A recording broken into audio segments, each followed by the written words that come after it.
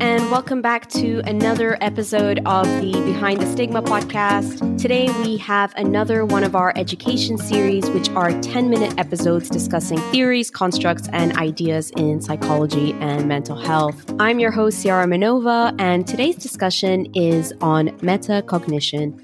Let's get started. So first, what is metacognition? To put simply, metacognition can be understood as thinking about thinking. What does that really mean, thinking about thinking? Well, it's our beliefs about our own thinking processes. Think of yourself when you look in the mirror. What do you think about yourself? How are you thinking about yourself? And what will be the results of your own thoughts? These are examples of metacognitive questions. Metacognition can affect people's self-evaluations and is closely linked to self-awareness, but it can also be linked to other concepts like learning, memory, cognition, problem-solving, as well as decision-making. The phrase was first used by the American developmental psychologist John H Flavell in 1979, and he conducted many interesting studies to understand this concept, one which we'll get into later on in this episode. But first, it's important to understand that there are different types of metacognition. We'll look at it from 4 different processes now. The first is our own subjective states. The second is our self-concepts. The third is how others perceive us. And finally, thinking of how cognitive processes work in general. So let's go into these in more detail.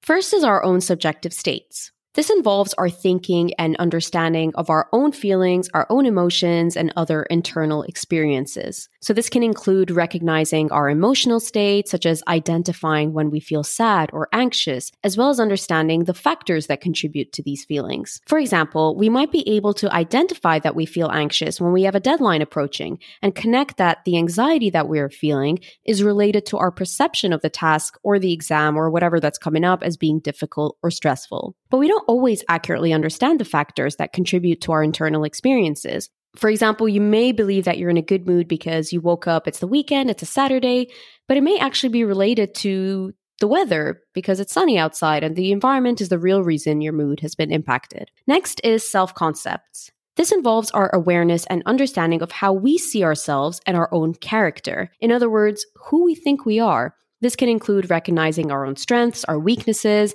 as well as understanding how our self-concept influences our behavior and interactions with others. For example, someone might be able to recognize that they have a tendency to be shy in social situations and understand that this affects their ability to make friendships or form connections or form certain types of relationships. Of course, just like subjective states, our self-concepts aren't always accurate either. Studies have actually shown that we tend to over-attribute our good qualities and brush off our negative ones. For example, we may see ourselves as more smart and capable than we actually are. Similarly, we tend to over-attribute our good qualities and undersell our negative ones. However, people who suffer from things like low self-esteem and rumination and anxiety may actually see the opposite effect, where they attribute themselves to be worse off than they really are. Next is our perception by others. This is an interesting one because it involves our awareness and our understanding of how other people see us and how our behavior and communication affect the way that we are perceived. For example, someone might be able to recognize that they come across as aggressive when angry about something, and they may adjust their tone of voice and adjust their behavior accordingly to avoid this type of perception. Or you might assume that others think you are professional because you come into work in a suit every day. Our behaviors are reflected on how we think others see us and vice versa. Perception by others can play an important role in how we end up behaving. If we think other people view us as boring or uninteresting, we might not end up speaking, reinforcing that behavior until people actually do see us as boring and uninteresting, feeding off to that perception.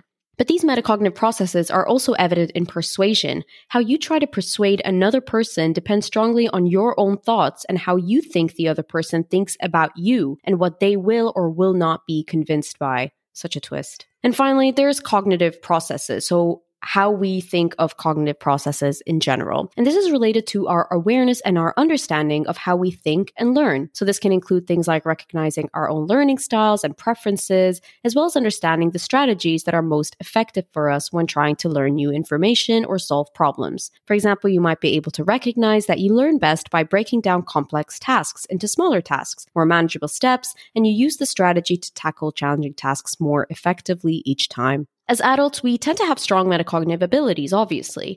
But one question that Flavell, the psychologist I spoke about earlier, tried to understand is, do children have metacognitive abilities? Meaning, can they think about their own thinking style? In one of his studies published in 1979 called Metacognition and Cognitive Monitoring, Flavell and his team investigated the development of metacognitive knowledge and monitoring abilities in children between the ages of 6 and 12. They asked the children a series of questions designed to assess their knowledge, their metacognitive knowledge, i.e. understanding of their cognitive processes and their monitoring abilities, so their ability to assess their own understanding and performance. The study found, and this may seem obvious now, that the development of metacognitive abilities is a gradual process where older children obviously are more likely to recognize that different strategies might be useful for solving different types of problems, while younger children tended to rely on a single strategy regardless of the problem. But one of the most interesting aspects of the study was the discovery that metacognitive skills are not always accurately aligned with actual performance. For example, even though a child may believe they understand a task very well, their performance may not really reflect that belief. Although older children were better at judging their own performance than younger children, these findings highlight the importance of metacognition, a separate and distinct construct from performance, and suggest that people's cognitive abilities can sometimes be inaccurate. Another interesting study on metacognition was conducted by Mark Delonsky,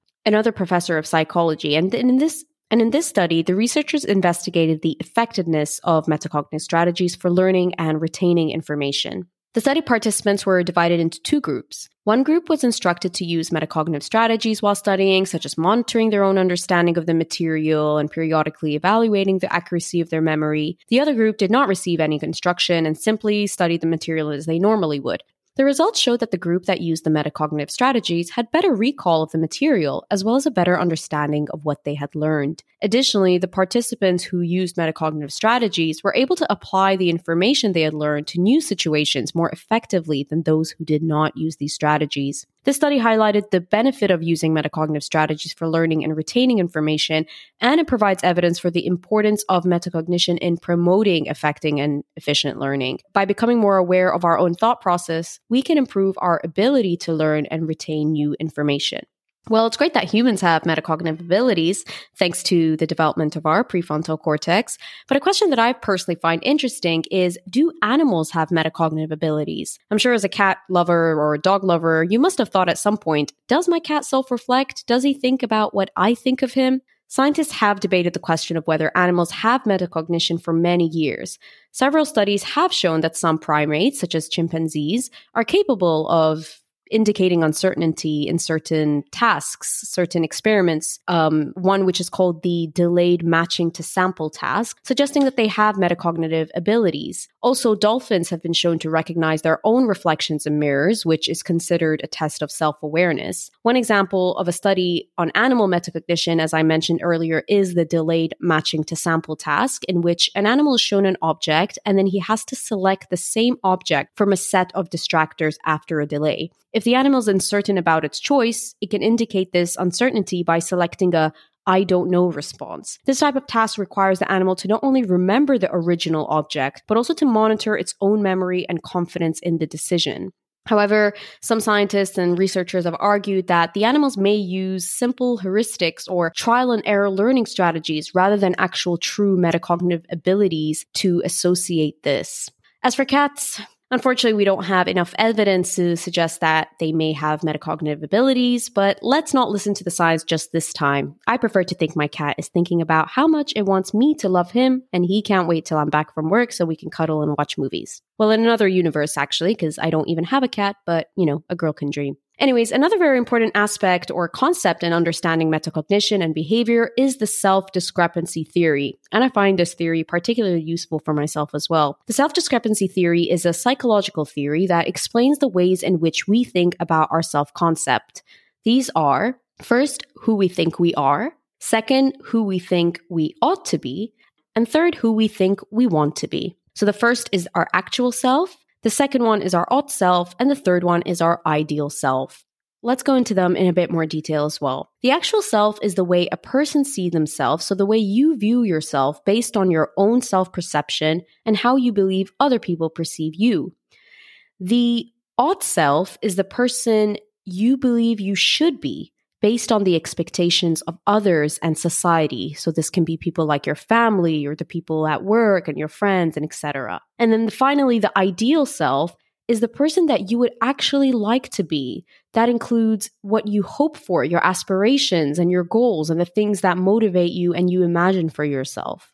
So according to the self-discrepancy theory, when there is a significant gap between the actual self and the ideal self, or the actual self, ought self, and ideal self, individuals experience negative emotions such as anxiety, guilt, shame, and discomfort. So these negative emotions and psychological discomfort are the result of the perceived discrepancy between the different aspects of the self. Why is it useful to make these distinctions? Well, it's important because the difference between them, or the discrepancies basically, influence what we feel and what we do. For example, if you are someone whose ideal self is to be physically fit and healthy, but your actual self is overweight and unhealthy, you may experience negative emotions such as shame and guilt and kind of play on to that. And similarly, if a person's ought self is to be responsible and a productive employee because that's the way they should be at work, or that's the way they think they should be, but their actual self is lazy and unmotivated, they may experience negative emotions again, such as anxiety, because they don't live up to that ought self. The self-discrepancy theory helps to explain how people develop and maintain their self-concept, as well as the negative emotions that arises when there is a perceived discrepancy between these aspects of self. And it also helps us understand that if we set a more realistic ideal self,